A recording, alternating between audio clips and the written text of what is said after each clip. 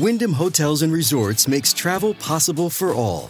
Whether it's the long haulers looking for a great cup of coffee, a roomier rest for the on-a-whim road trippers, or a place to make summer memories with the whole family.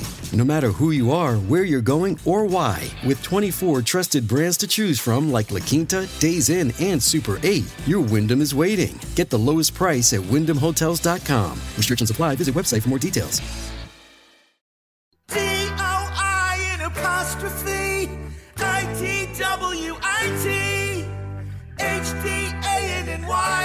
J-E-N-N-Y.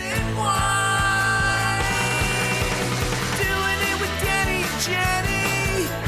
Doing it with Danny and Jenny.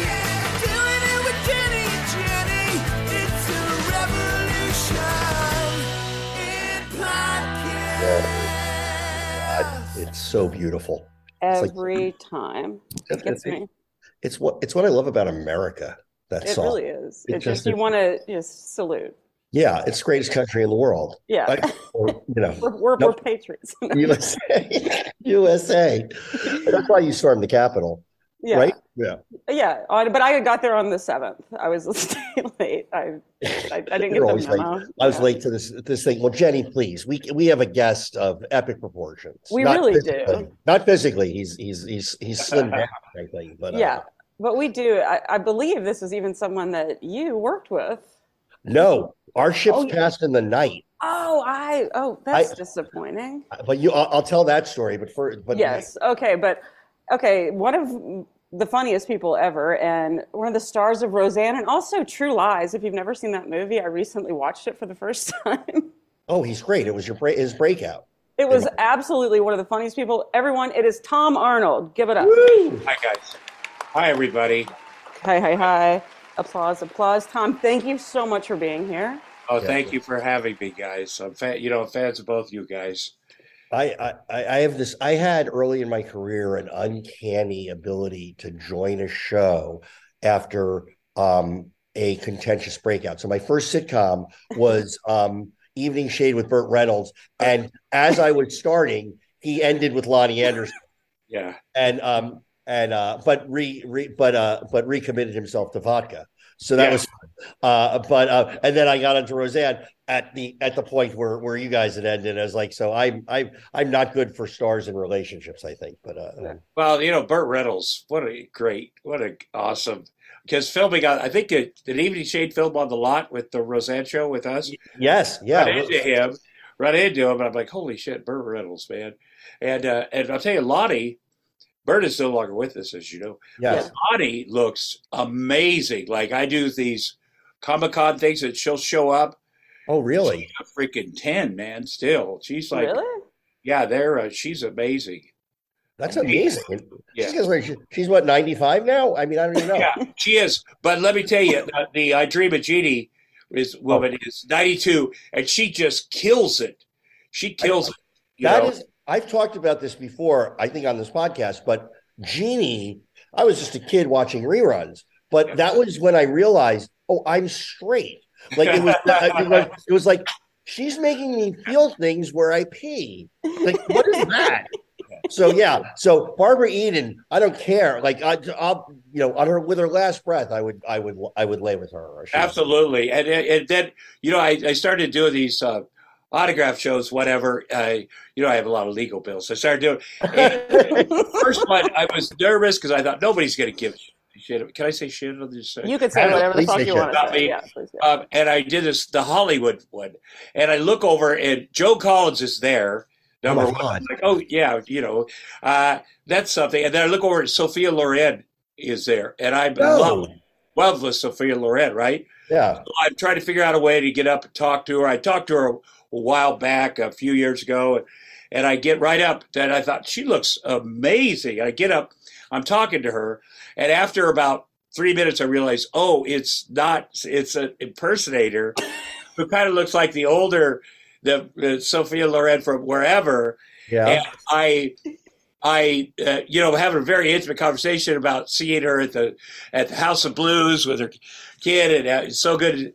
And I realized, this is, and I don't want to embarrass the guy because Yeah. Like he is so good at it. I mean, I got his information. We went and we peed together, which was super funny for me.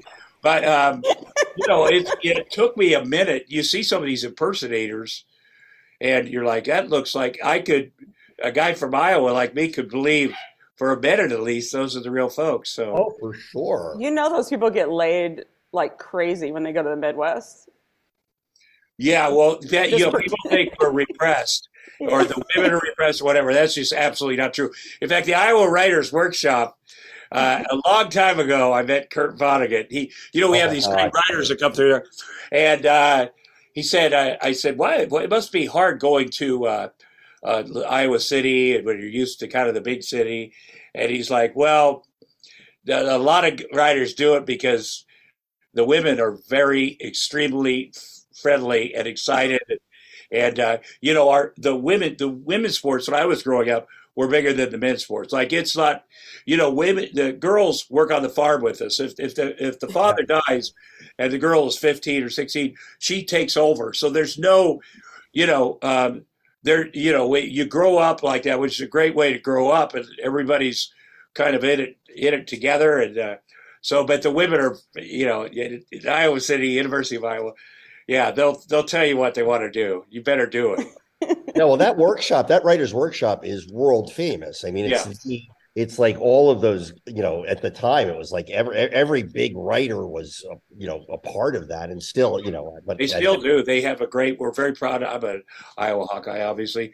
Yeah. We're very proud of that. And the connections in Hollywood, people go from there to do jobs like you guys. So it's a real boot camp. Like it's a real, it's like there are tears. There's like a lot of, every story I've read, I've heard Kurt Vonnegut talk about it, and so it's and he's my favorite author. So it's he's amazing. He's amazing. And so you went to the University of Iowa. Yes. Is that where you're from, man?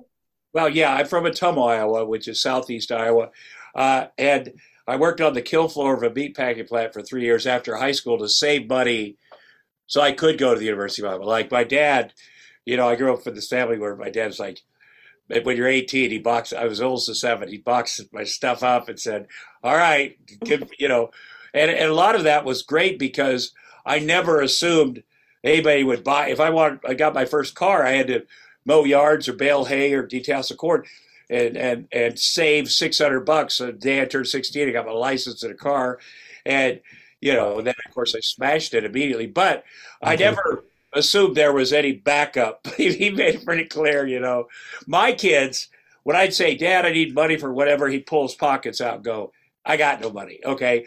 But my kids, I'll do that with my kids because I think it's hilarious. And my son will go, no, actually, there's $38 in your pants that are hanging in the closet. and that's why I don't have guns in the house. Right? Yeah. Because he's 9. When I was 9, I was like, as soon as my dad left, he'd say, stay the F away from my guns.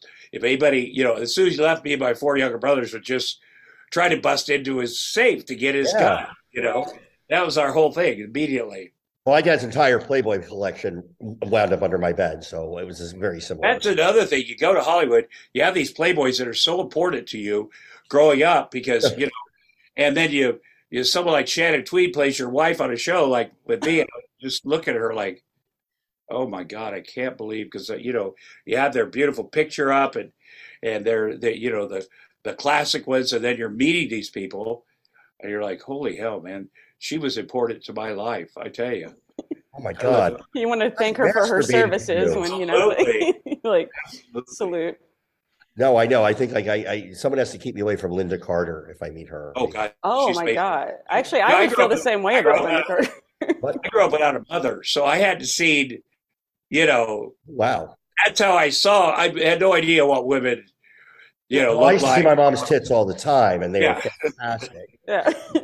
No, I would watch Wonder Woman, and my dad, I loved Wonder Woman, and my dad would remind me that it was about to come on. And I was like, that's so sweet. He wants to watch TV with me. not realizing that he was like, "Fuck yeah, Linda Carter." She's great. Cool. She's a cool chick too, man. She's really cool. She's awesome. I follow her on Twitter. Yeah, she's amazing. Love her. Yeah, Twitter. Love you guys on Twitter too. Yeah. No, but and speaking of Twitter, I mean, I think that's where you really the only interactions we've had. I think Tom and were during like in the heat of all of the Trump stuff and all of that. Like I've really appreciated all you've done, and you always sort of came.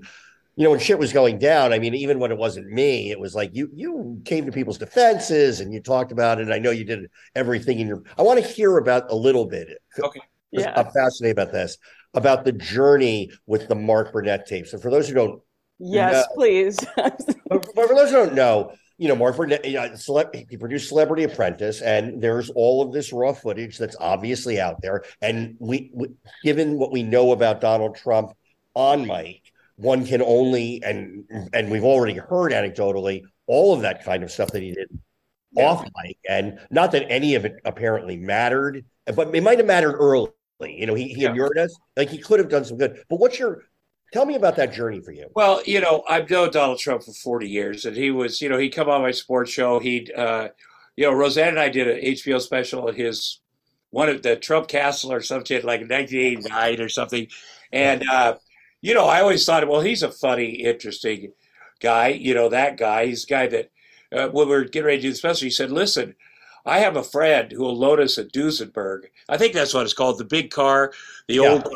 And I'll get it, whatever it costs, I'll pay for it. And he goes, what I'll do is I'll drive it on stage and be Roseanne's chauffeur. Well, then I thought that's hilarious. And now he's in the special. And then, 2 months later, I get a call from somebody at HBO. They're like, the guy that packed up that car and drove it 6 hours to Atlantic City never got paid by Donald Trump. And so I was like, we gotta, that's a hilarious story. We got to pay that guy. We did. And then, he wanted me to be on The Apprentice. He called, him and Mark Burnett call, and he's very, it's not that I didn't need the money, because they do offer, you get $250,000, you get a script deal, you get whatever. And he is but I kept thinking, well, are you really his apprentice? And do you have to do that? But I always gave it serious consideration. And, but I never did it. When this stuff started, I knew about his outtakes. I had a sports show called Best Damn Sports Show, period. And my clip producer, brother, was the executive producer of The Apprentice. Wow. Eric Van Wagenen and his brother. And, clip producers on sports shows, man, they cut stuff together. And so there was a reel, of sort of a Christmas reel of Trump, some of the worst of Trump. And the one brother, for the last 10 years, he was the last guy to speak to Trump before every take. And, because it's a game show, legally, because of the thing that in the 50s where they had a game show scandal, there's a federal law. They have to film the host from the time he gets out of the car until the time he gets back in the car at night. And, they had 18 cameras going, and they had him mic'd up. And so you could anybody would eventually do stuff, but he was just so much worse. So he's going to run for president, which I thought, this is just bananas. And another thing, there's so much overlap with me and Trump that I can't be that good of a person. But another buddy, Chuck LaBella, had gone to Russia with him in 2013 for the Miss Universe. He worked on The Apprentice and Miss Universe. He was Trump's body man. And when he got back in 2013, he's like, holy shit, you won't believe what he did. This happened in Hotel this with Putin, this and that. Yeah. And Putin said he wants him to be president. He really went to his head, all this shit. Well, then suddenly in 2015, when he's like, I'm going to run for president, you're like, well, I call up these guys. Hey, we got to talk about that publicly. We got to do this and that. And so I couldn't get any cooperation. So I did. And like with the body man guy, who was a very nice guy, Trump, he complained about me going public to Trump, and Trump had Michael Cohen called and hired a lawyer for the guy. who, I guess they hired this one lawyer for everybody, for Stormy Daniels, for Karen, and so that was their way of, so that guy went completely to the dark side. So as they're getting ready to do this thing, I'm calling Mark Burnett, and I saw Mark Burnett over at Arnold Schwarzenegger's holiday party. I go, I need to, for the country, we need to hear those tapes. He goes, Tom, listen, number one, he shows me a picture on his phone. It's his kid. He goes, he was the ring bearer at Trump's wedding. I just want you to know, my son. And he said, nothing. Trump wants the tapes. You want the tape. I'm not going to give them to anybody. So I think it's kind of even. And before I left that, the executive producer guy, that Wagner guy was there. And I kind of got into it with a couple people that I really respected there. Yeah. That said, Hillary is the more like Hitler than Trump. Like the way she's, and it was almost like a full on fist fight. And then this, to his credit, the one Van Wagner brother got between me and a bunch of people and said, I know Trump better than everybody in this room, and he is the worst human being I've ever met in my life.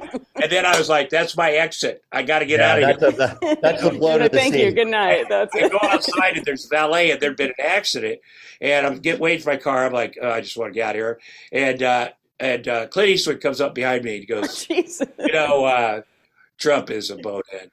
He goes, the worst thing about getting elected mayor is then you got to be mayor. Like, it was a nice moment. I mean, Clint Eastwood's very conservative, but so I just kept it up. I mean, and then it went to, I get the show for Vice, the Hunt for the Trump tapes, which was great fun.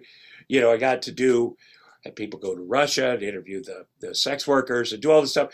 But the best part was I got to work with some great journalists too, like Jane Mayer and Isikoff and Cord and a bunch of people, and kind of do this thing. And I got to have to go down to Mark Burnett's office and have a bunch of protesters.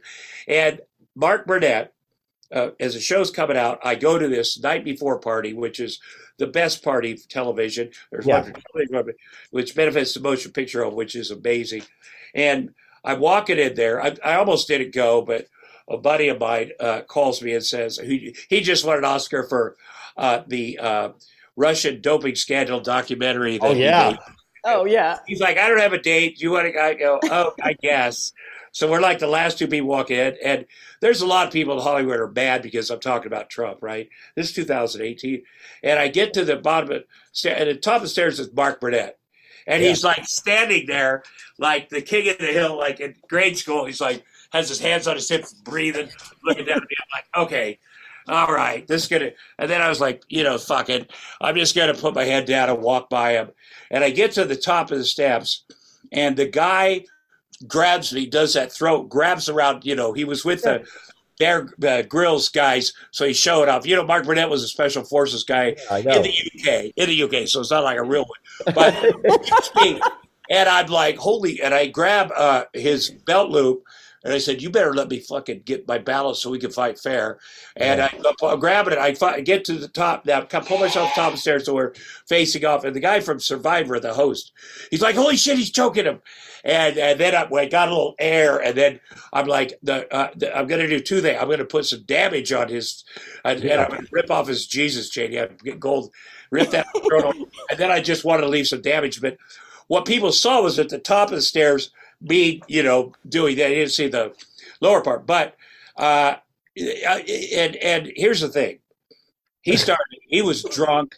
He started it. And you'd think there would be some kind of consequence for a guy that's the CEO of MGM. Like, do they have some kind of laws so they can't start fist fights? But neither of us got kicked out, which says a lot. And at first, though, they took me out back here and him here. They're like, and the security's like, you probably want to go, you guys. And then Brian Fogel, who was the director, who just won an Oscar, like, I didn't do it. I'm going to go in there. And he took off running in past the security guys. And then Jeffrey Katzenberg came out and goes, hey, man, you come back in. But if you see him, he's still here. Don't fucking beat the shit out of him here. Like, this is for the motion picture. And I go, you have my word. And then I go back in the thing, and then I get a text from Barney Singer, who's my attorney. He's like, "Holy shit!" The wife posted a picture of a bruise and said you attacked her too. I'm like, "What? Oh my From a God. Downey Jr.?" I go, "You got to." He goes, "You got to call the police." I mean, dude, that's all you have to. Because now she's saying shit. By the way, I didn't even see her, so. I did that. I filed the police. Went down to the thing the next day. But nobody would talk. Nobody would talk about, the people with him certainly aren't going to talk. And nobody wants to be involved in that nonsense, and it didn't matter. I mean, it was a really shitty thing. I'm going to the thing, and it's completely about Trump, and and he could have knocked me downstairs. I'm a dad, by the way. I don't, but that was. But I did feel like, well, at least I've made it clear my feelings on this, and I've done, and the thing about going around and looking for these specific tapes. Each episode, I'd be like, the Melania. And by the way, I believe some of these exist. I don't think there's a P tape, although the sex worker from the Ritz Carlton said, "Oh, we do about 30 to 40% of what we do is P tapes on business." So I could see how it's possible. But what happened is I got to know Michael Cohen and got to know these people around Trump. Yeah. And Jerry Falwell Jr. was a guy, I'm like, that guy, I got to get that guy. He's the worst. Yeah. Basically. And there'd been a story about him and a pool boy, right? Oh, Our friend a former guest here just made a documentary on it. yes. Billy Corbin. Oh, yeah, Billy. yeah. Well, I gave him tape. I helped him. I gave him tapes. I gave him another pool boy who's a great kid. And that documentary he did such a great job. But I recorded, there were several pool boys, but Michael Cohen called me to straighten me out on Jerry Falwell. It's the best tape ever where he's like, "I just want to say you got it wrong about Falwell and the pool boy and whatever. It's not a gay thing or whatever. It's just some pictures of the wife, the boudoir type. I mean, they're terrible. But that's when I went down to do that deal. I go, well, that's none of my business then. I said, I just don't like it. They xenophobic and the pool boy is Mexican and he's like build the wall. And I said, but that's his sexual thing with him and his wife. I'm not gonna. And then he goes like this. Yeah, the pictures are terrible. I still have one of the pictures. And then I hung up and then I flew to New York to see what. Not that I want to see a picture of, but it was not a boudoir picture. And so I thought, well, I've got to get to know this young man, Giancarlo Grande, who is really a hero. Yeah, for sure. And he just was out here last week. We went to the Soho House, but he's amazing. And I thought, well, this is, because Michael Cohen, we talked a million times, and I gave Billy a bunch of tape, but he lied to me. That's the problem. Like we were buddy. I was helping him. I was on his side. I was there. And what I realized, I said, I'm not going to do the Falwell thing until the day after he goes to prison. So I waited until the day after he goes to prison. Then I did that. But I found out is he was kind of back with the Falwells, and Michael Cohen, who's complaining that they just dropped him. Michael Cohen today is back with the Falwells? Yeah. And where we broke up, we haven't talked in a while, because in the fall of, I think, 2020, after Giancarlo came forward and Jerry Falwell got kicked out of his own school, I said, I want you to do me a favor. Giancarlo wants out of that business arrangement. They have that land down there in Miami, that youth hostel, the gay youth hostel. And he owns 25% of that, and he wants to get out. Like, he wants to start his life. I said, he'll take 10 cents on the dollar, what it's worth. Would you be the fixer now for Giancarlo like you were for the Falwells with the other pool boy? And I said, that would be really cool with your redemption tour and stuff. And he's like, well, Tom, we have different journeys. You're on your journey, I'm on mine. And I was like, fuck him. That's it. So it turns out Michael Cohen is a piece of shit. Is that what you're telling me? He's about 80% good. They always hold stuff back that they think may, reflect badly on them. But Michael Cohen did a lot of amazing stuff. I mean, when he was in prison, I had a cell phone talking to him, and then something happened. He got in trouble with the cell phone, which I don't know if they let prisoners have some. And then a journalist called me and said, I visited Michael Cohen and he wants you to have this new number. Like we kept in constant. I was always trying to build him up. It's a I have a Jewish question about that. So when you say he's in with the Falwells, are you just basing that on the fact that he wouldn't take on Giancarlo's case, or because I can almost understand not wanting to get back in that world? I hear that he had the weekend before he went to prison. They came and took him to dinner, and the tape. I mean, he makes it clear how hurt his feelings were, and he went to their granddaughter's, I'm not sure what it's called, christening or something, and he bought her a Chanel bag. I don't know. He was very hurt that they had not been in touch with him since the Trump stuff came down, and then they were, and then he made a decision. And maybe, he was struggling for money. I mean, Michael Cohen lost everything: his law license, credit cards, and stuff, and. His whole business was based on those taxi medallions, which plummeted in value with Uber. So. Yeah, and also that thing, that's a whole. I know that's a whole other freaking thing. But Michael Cohen did a lot of amazing things, and I really wish him the best. And he's got a very nice family. And, sorry. It's like the thing when you're talking about the party, and now you're talking about Michael Cohen, and we're talking about this, or Giancarlo. I think the thing that's been most disturbing, I mean, there's so much disturbing over the last several years, but is the lack of courage. Like you sit there, like at a party, like when you're like, everybody knows Trump for as long. One of the first times I ever heard Donald Trump's name, I was a child, and he and his dad were keeping black people out of those buildings, trying to force out. I heard my mom just say, this fucking Trump family. And it was like, it just stuck in my head. And then you go on. So it was always buffoonery. Like he was a clown and an idiot. And it was when he came down that escalator, I laughed my ass off. We're not going to be president. But the lack of courage people have had it's been shocking. Shocking. It is very shocking, for my, before he was this president, running for president, like he came on my sports show, he's like, hey, listen, I got a thing at the Playboy Mansion tonight for my vodka or whatever, and I want you to meet my new girlfriend. So why don't you come with me? So I'm like, he was on the show. I'm going to go with, and you do a sports show. You don't, if you judged every male athlete for their behavior. So I went over there with him. I went over there with him, and he introduced me to Karen McDougal, who was in love with him. She was a playmate, but I didn't realize his wife was there, and his wife and his daughter, and they all took pictures together. I'm like, wait, which wife? Melania at that point. Was it Melania? Yeah, Melania. And but they all posed for. I was like, oh my gosh, this guy.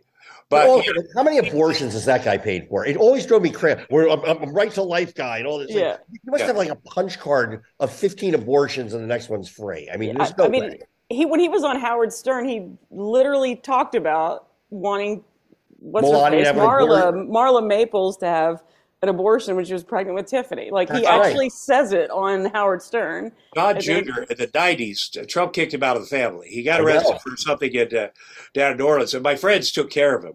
My friends flew him paid for him to come to Maui with us, and he was part of a younger people that I was sort of helping because of my sobriety or whatever, and he was part of that group. And it was very sad that his dad. That was his dad's reaction to him having this issue, and so a lot of people that I know from Denver really took care of him. And the family, I get it why they're on board with their dad, but it is so disappointing that so many decent people like that you kind of admire that have got, and there's still people that are on board with him. Which says more about them because he's never changed. He's the same guy. He's going to take them all off a cliff. He's going to take everybody off a cliff with him because the one thing about him is he's consistent. He is exactly who he always was. Completely. And I remember when I was my whole Twitter thing with him that went on, what was instructive about it in some way was there is nothing, if you read through our hundreds of exchanges, he did not mix up any of, he just replaced my name with every other person. It's like he didn't mix it up. It didn't change. The plot was the same. And yeah, he was. And if you paid attention, he never paid his bills. We knew I grew up in Jersey. We had contractors that we knew who helped in Atlantic City who never got paid and all this kind of stuff. So it's just like, it was so clear. And the idea that he's like, I mean, just like the very simple fact that the boardroom on The Apprentice is a fucking set. Yeah. All it is. Yeah. So, I don't know. And he didn't even, my buddy, who was a prisoner, said, you know, he wouldn't even remember who the people were. He goes, like the people that are, he was so intimate. But there's been a lot of disappointment. I want to say this about Michael Cohen, too. He was all on board until he wasn't. Of course. To the White House. Like, the holiday season, Christmas, Hanukkah, before he, left, he was like suicidal. Because Trump wasn't bringing him into the White House. Like, his feelings were so hurt. And I'm not saying suicidal. He was genuinely suicidal. They were worried he was going to jump off the Regency. Like, there was other lawyers who I befriended that were, like, just very worried. But at his credit, when he did start talking about it, I said, I'm going to go to New York and find him. The Tisch family, my godson is Zach Tisch, and very close. Steve was my second best man ever, and so I ran into him, and then he wanted to share. I way overshared. I shared everything to, and he made him nervous. And the New York Times got copies of Rudy Giuliani's correspondence to him, like, what? Trump hates him. Why are you friends with Tom Arnold? This is the worst thing. And but I feel like one of the good things I did was I went public with what he said to me. Yeah. That he's going to defend it, and then he had to say it himself a couple weeks later, 4th of July weekend in 2018. He said verbatim what everybody said. I was crazy saying all this stuff. I mean, the most instructive thing, and I get with him, and I mean, he was a monster. He was a shit person for a long time. But I do believe in redemption. But when you look at like what loyalty gets you, he was in jail, COVID hit, and they fought to keep him in jail during that period of time. The people he went to jail for writing a check for Donald Trump. Yeah. They want to keep him in there, the house arrest. What a fucking monster. Yeah. Well, and people were like, you got to be careful that Michael Cohen's a gangster. I go, no, he's not. You get up on, there's not one of these Trump people where you get in their face and you're like, I'm concerned that this guy might kick my ass. It's very disappointing because they're all cowards and bullies. And Michael Cohen, right before he came out, or he was supposed to come out, I knew he was writing a book. I've been talking to him. And then the weekend before, whatever, I tweet, Michael Cohen's book is going to tell all this shit about Trump. And then he got pulled back in. And they wanted him. They put him back in. He'll say on the tape, one of the tapes, he's saying, "I got thrown in the hole because of your fucking tweet." I go, "How could my tweet? Why? Who's paying attention?" He's like, "Bill Barr's paying attention. Trump's paying attention." I go, "How could they throw you in the hole because of my tweet?" Well, when he came out eventually, he had his ankle bracelet, and that summer he went to have his ankle bracelet, whatever, charged up or whatever, and they pulled him in. And they said, we want you to sign this document right now that not only will you not tweet about Trump, but none of your friends or family will, which is not First Amendment. There's no way that's why. And he went back into jail for a few days because he wouldn't sign it. Right. They wanted his book not to come out, but they also wanted his friends to not tweet about Trump, I guess, which is crazy. But he did go back and got that worked out somehow. I assume, though, that he withheld some stuff from his book. Did you see that? I don't know if you watched Kimmel the other day, but what had just come out on him was the Trump had contacted Disney ABC to tell them to have Jimmy fooled on the jokes. I mean, this is the free speech guy. This is the person who's talking about like we can't First Amendment. We have to. I mean, he couldn't go to the Correspondents' Dinner any of those years because he's so thin-skinned. Yeah. It's amazing.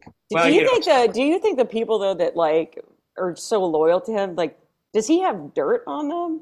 Is it a blackmail? People say that. I don't think he, everybody's like Lindsey Graham, Yeah, like I wonder Lindsey that. Graham Lindsey Graham's, I think there's something.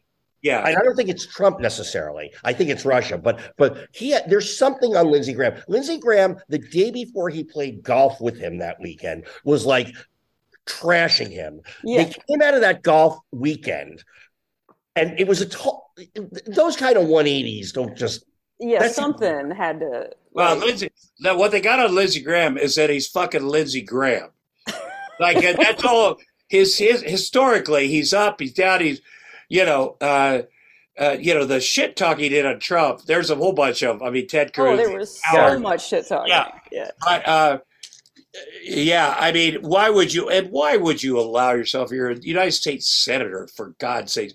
Why would you allow yourself to be blackmailed or manipulated or, have some fucking pride? I think Lindsey Graham was just, because I don't think it was just the gay stuff. I think there had to be something even more untoward, and some of them with, who knows? I mean, it's like. But you can look at the things that he tweeted. If Trump wins the presidency, like that was just, the world of what he said that was true. But here's the thing. Michael Cohen told me that where they're gearing up, that there's during the campaign, and they got a call from a guy in Russia that Trump knew that was friends with Putin. He said, "Listen, there is a tape of that night at the Ritz-Carlton in 2013."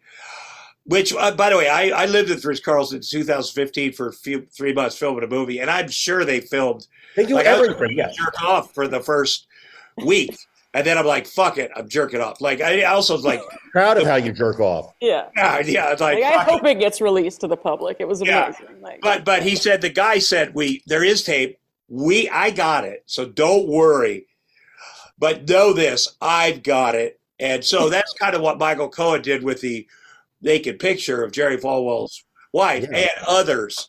I got it handled, but I do have a copy. So in 2016, when Trump lost Iowa, Michael Cohen went right up to Jerry Falwell Jr. and goes, "Hey, listen, remember when I got you out of that jab with the naked pictures with your wife? Well, I still got one picture left, and now I need you to do me a favor for my boss and support him," because that was a game changer. Because once Jerry Falwell Jr., all the other scumbag evangelicals said, "Oh, he's doing it, so we could do it." Yeah, no, they organized. They out of that. It's fucking amazing. I mean, I don't think Ted Cruz is compromised. I think Ted Cruz is just a worm. I think he just is. Ted Cruz, he is an evangelical. His dad's a preacher, and it's crazy that all of a sudden Jerry Falwell's like, "I'm going to go with Trump. He's the most like Jesus."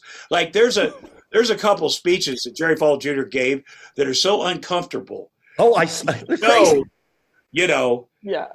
But he's it's crazy. I mean, and I also my favorite is Cruz is just like Trump called his wife ugly. Said his father killed Kennedy, right? And it's like, and then proceeded to suck his dick. Yeah, it was like immediately the next picture you saw was Cruz at the phone banks campaigning for Trump with the sign. It was just, and he looked like he was about to cry. He always looks like he's on the verge of tears. But it makes you admire Mitt Romney. Think about Mitt Romney. Yeah. He is who you made, but That's who he is. There's a documentary about Mitt Romney and his family. The greatest. After the election. Yes. I think if people see that, he might have beat Obama. It honestly changed how I feel. I mean, his politics, a lot of things I had problems with Mitt Romney. Of course, I still do. However, the caricature of him was incorrect. That documentary, and I'm as left as you get, but that documentary was like, oh, that impressed me. And I think he's been critical. Yeah, and he stood up to the whole, MAGA world. And fuck it. There's nobody politics wise, like pure politics, not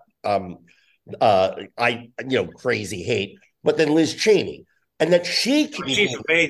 I mean, amazing. Yeah. Can you imagine it without Liz Cheney? And she's so articulate. Sometimes. Joe Biden, I get nervous when he talks. I get nervous when he rides a bike. When he walks or anything. I'm like, shit, here we go. Liz Cheney just and she's got the bona fides from the conservative, and she just killed it. She had more courage than the Democrats. Oh, she was. There's nobody. She knew she was throwing it away. I mean, Adam Kinzinger, I like him too. Did I say his name right? Yeah, both of those guys did it too. Yeah, he did too. But Liz Cheney was so eloquent and just relentless, and you know, she knew I've given up this my career, and just this one woman was. I mean, I don't know where we'd be without her. But she was the hero we needed in that moment, and you keep waiting for more. They're trickling out slowly. What's your feeling on the pace of the investigation of Merrick Garland? I know where I feel, but where I mean, I feel like the guy. I knock on wood that he's just being super thorough. I was down in Palm Beach giving a speech, and the state attorney happened to be there because we were talking about sobriety and what we're doing. What I do a lot of stuff with the U.S. Drug Court, and where we're trying to help people and So I work with judges and FBI guys and these people I'd have nothing in common with except this one thing where we want to figure out a way to help people that are addicts, to give them a chance. And he told me he's getting indicted for sure, and this guy has no reason to, and he's got to. I'm not sure where it's going to come from. It's just so glacially slow, though, and it sort of like betrays equal justice, all of that kind of stuff. So, yeah, but it's good that the January 6th committee pushed them. Yeah, we needed it. I mean, we needed to be pushed. But there's never been anything like this, and I know. But they got to, because everybody, if we're all equal, he's and I think the other Republicans are praying to God it happens. Oh. They've always wanted us to do their dirty work for them and get rid of Trump, because they don't have the courage to do it. So they're like, we're going to let the Democrats fucking take care of this guy. We hate him. Yeah. None of them like him. None of them behind his back like him. No one likes him. No. Yeah. So. But none of them want to risk losing voters for themselves. Or getting criticized or being made fun of or nicknamed. Who gives a shit about that? But, in our lives, that shit happens all the time. Or work or whatever or whatever. And we're like, fuck that. The Republicans made this Faustian bargain that, because basically it's all about tax breaks for the rich. If you start there, that's what it's about. So how do we get them? We get disenfranchised white people who have hate. We weaponize their hate. We say, hey, we're on the same team. You're not making money because of brown people. And when that doesn't work out, you say, well, Jews control the bank or whatever. And they still get their tax breaks. I sound like Bernie all of a sudden. I look like Bernie too. Yeah. But you can put your mittens on and fucking go on a rant. I know. Come on. But that was so. Those the things that have been in discovery for the Dominion voting machines and Fox were all of them. And Tucker just said it out loud. It's like our stock prices are going low. So we can't tell them. We have to tell them what they want to hear, not the truth. Yeah. And that's what the Republican Party is. Yeah, but it's great to hear. In the back of my mind, I thought, well, maybe Fox. I worked for Fox and it's the same company, News Corp, and Fox Sports, Fox. My family was Fox. I worked for Fox as a sports producer. But I went down. My buddy's the president of Fox Sports. He was like one of my segment producers, and then became the president of Fox Sports. Like, his career's got better than mine. And so I went down to have lunch with him at the commissary there on Pico. And all the Murdochs were there. This is 2018. And I went up and I said to Lachlan, when are you going to get rid of Trump? I mean, fucking, this is, does your dad have the power? He was sitting right there. And he goes, yeah, he does have the power. And it will happen. When he decides it's going to happen, it will happen instantly. And I go, well, I fucking hope so, man. And but not, the great thing about Rupert Murdoch did his deposition is he was just yammering about, it's not red, it's not blue, it's green. Awful shit. But in the back of my mind, I always thought, well, maybe this Suzanne Scott, maybe she comes in there, maybe she has a spine, maybe she's a decent human trying to get things, because Fox does have good liberals or good, smart, there'll be 5 against 1, but sometimes, and I'm just hoping somebody there is, but no, anybody involved, and, they won't even let Howie, what's his name, on his show about whatever that show is on Sunday morning, Yeah. where he talks about what's going on, the media stuff, this fake, whatever. Oh, And he said this. Talk about it. They won't let him talk about it. He said it. So they have, and then you watch them, and the five. I do record that because once in a while I'll go up to the. Yeah. And I'm just amazed that they haven't, because backstage they're like, fuck, this shit is fucking awful. How could we work for, the money, obviously, but, how do you do this? And they got a comedian on there, Gutfeld, that's like, and he's like the king of late night. And it's so fucking awful. Being a comedian that can't make fun of what's really funny or right here. And you call people liars, and you're like, they're the liars, they're the fake news. And they really are fake news. It really is, and I hope something comes out of that. Me too. I mean, the most telling thing I always loved was especially like toward the end of his presidency and even post-presidency, when Trump would call in to Fox and Friends in the morning and be on and monologue for an hour. And watching their faces, like, when is he going to stop confessing to crime? It was like, it was just because they're not, there's no brain trust amongst those three. So it was like, it was just amazing to watch that. Yeah.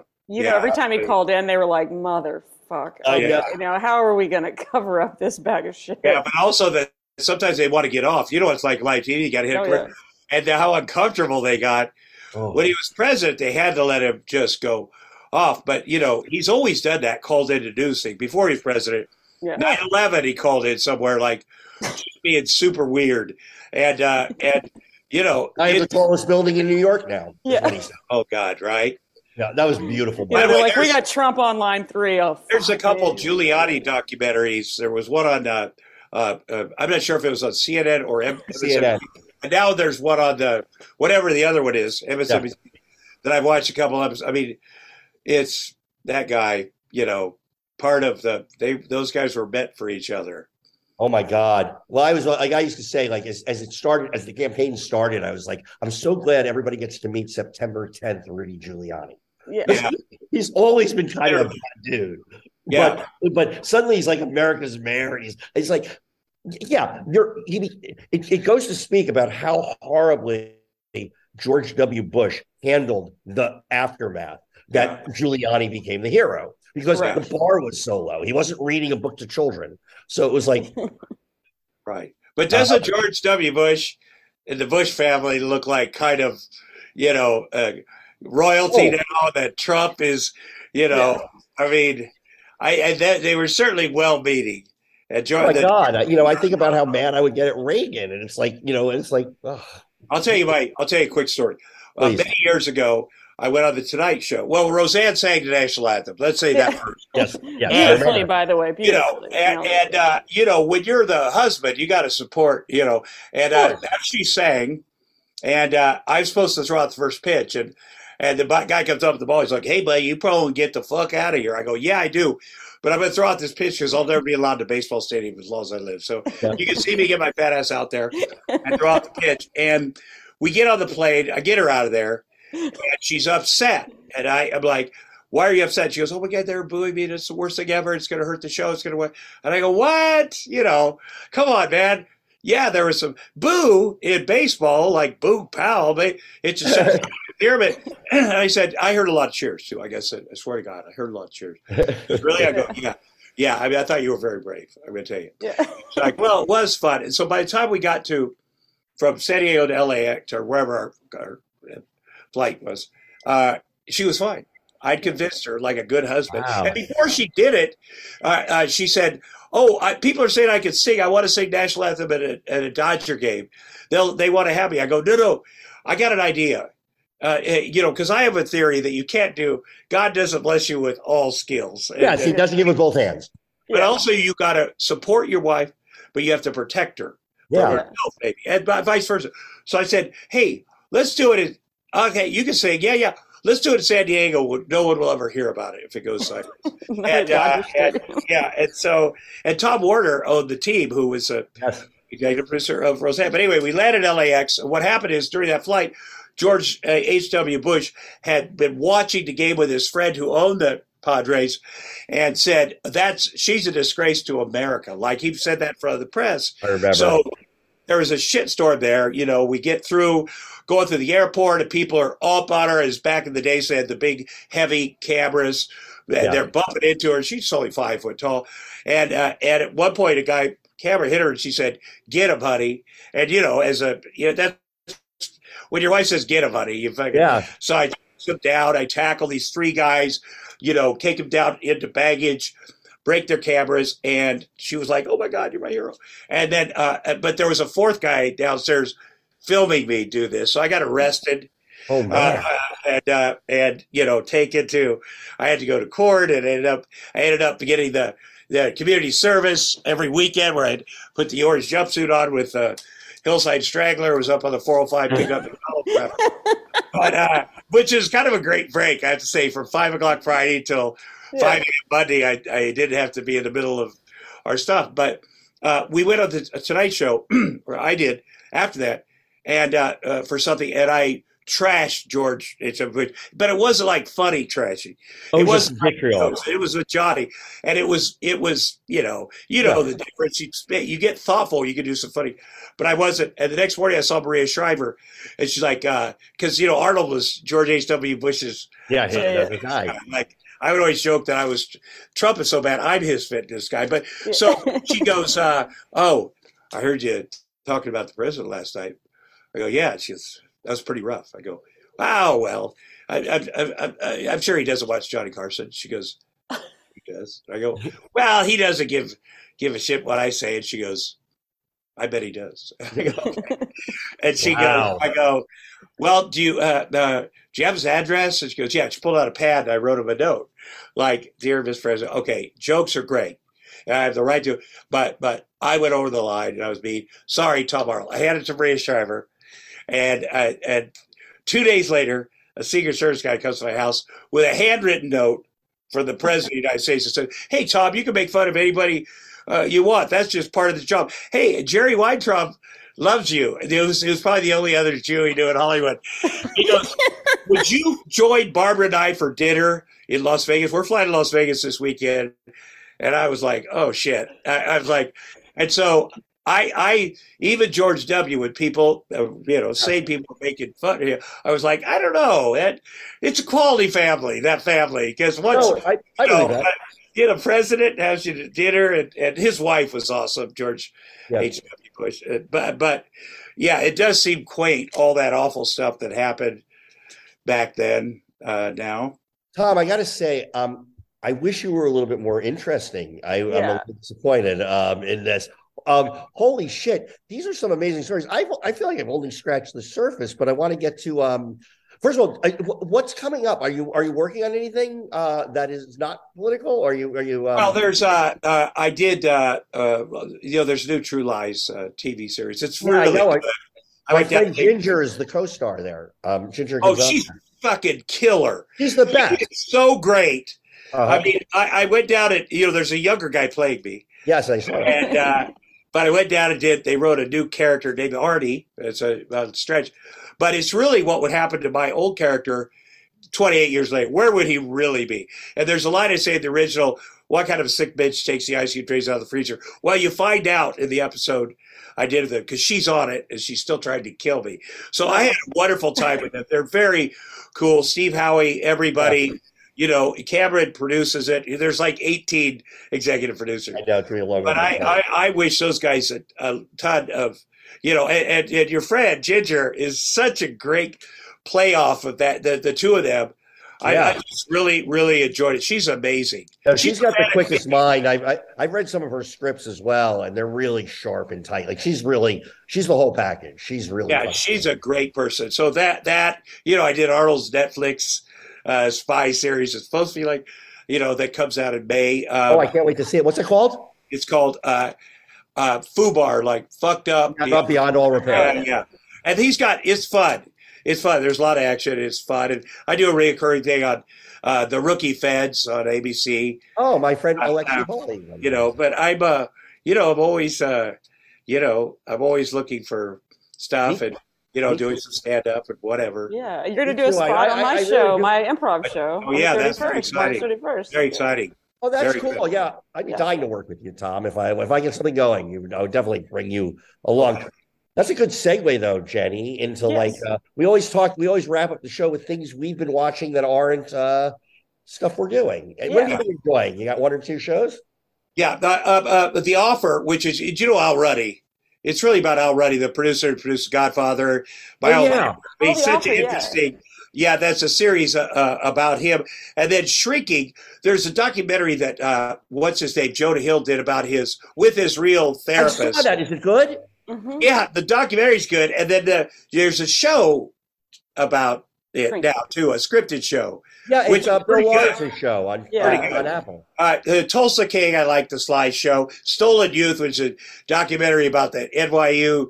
That's guy that started a cult there. He moved in with his daughter. It's like who? The Sarah Lawrence thing. Sarah Lawrence, yeah. Yeah. Who the fuck wouldn't know that's a weird thing when the dad is living in there that's Came prepared. That's good. You're winning. I know. Oh, my memory. You're winning podcast guests in a major way. Yeah, like we should give an award for podcast. I know we do. We're going to make awards. This at the end of the year, we're going to do an award show. Yeah.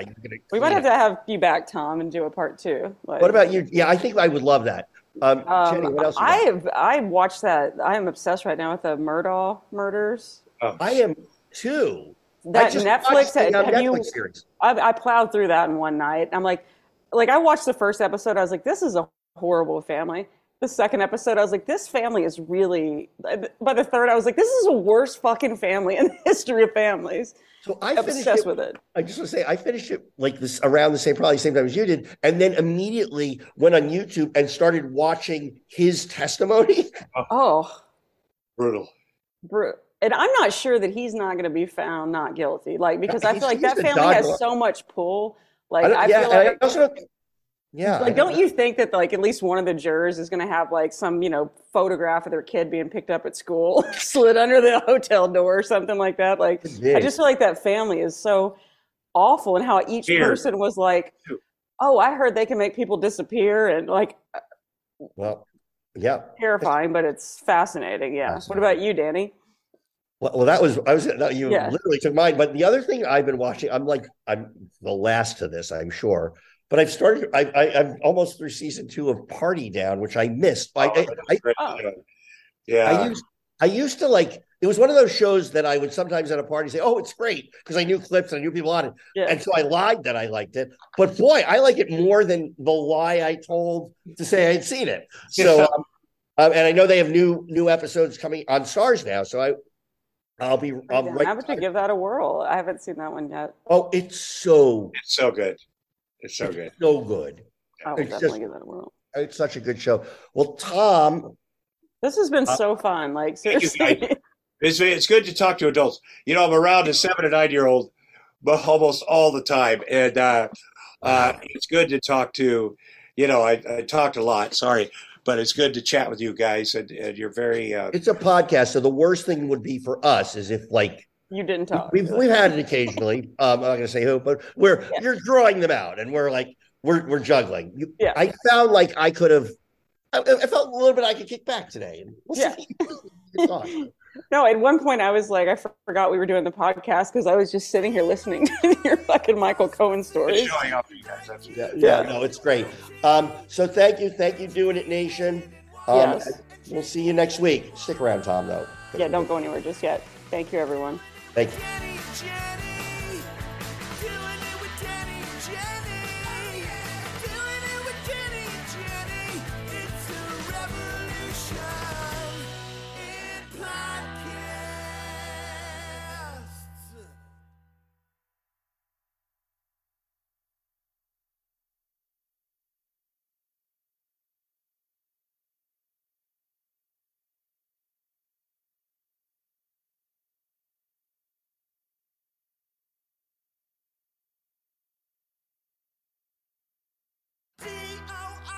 DOINAPOSTrophe ITWIT HDANNY and JENNY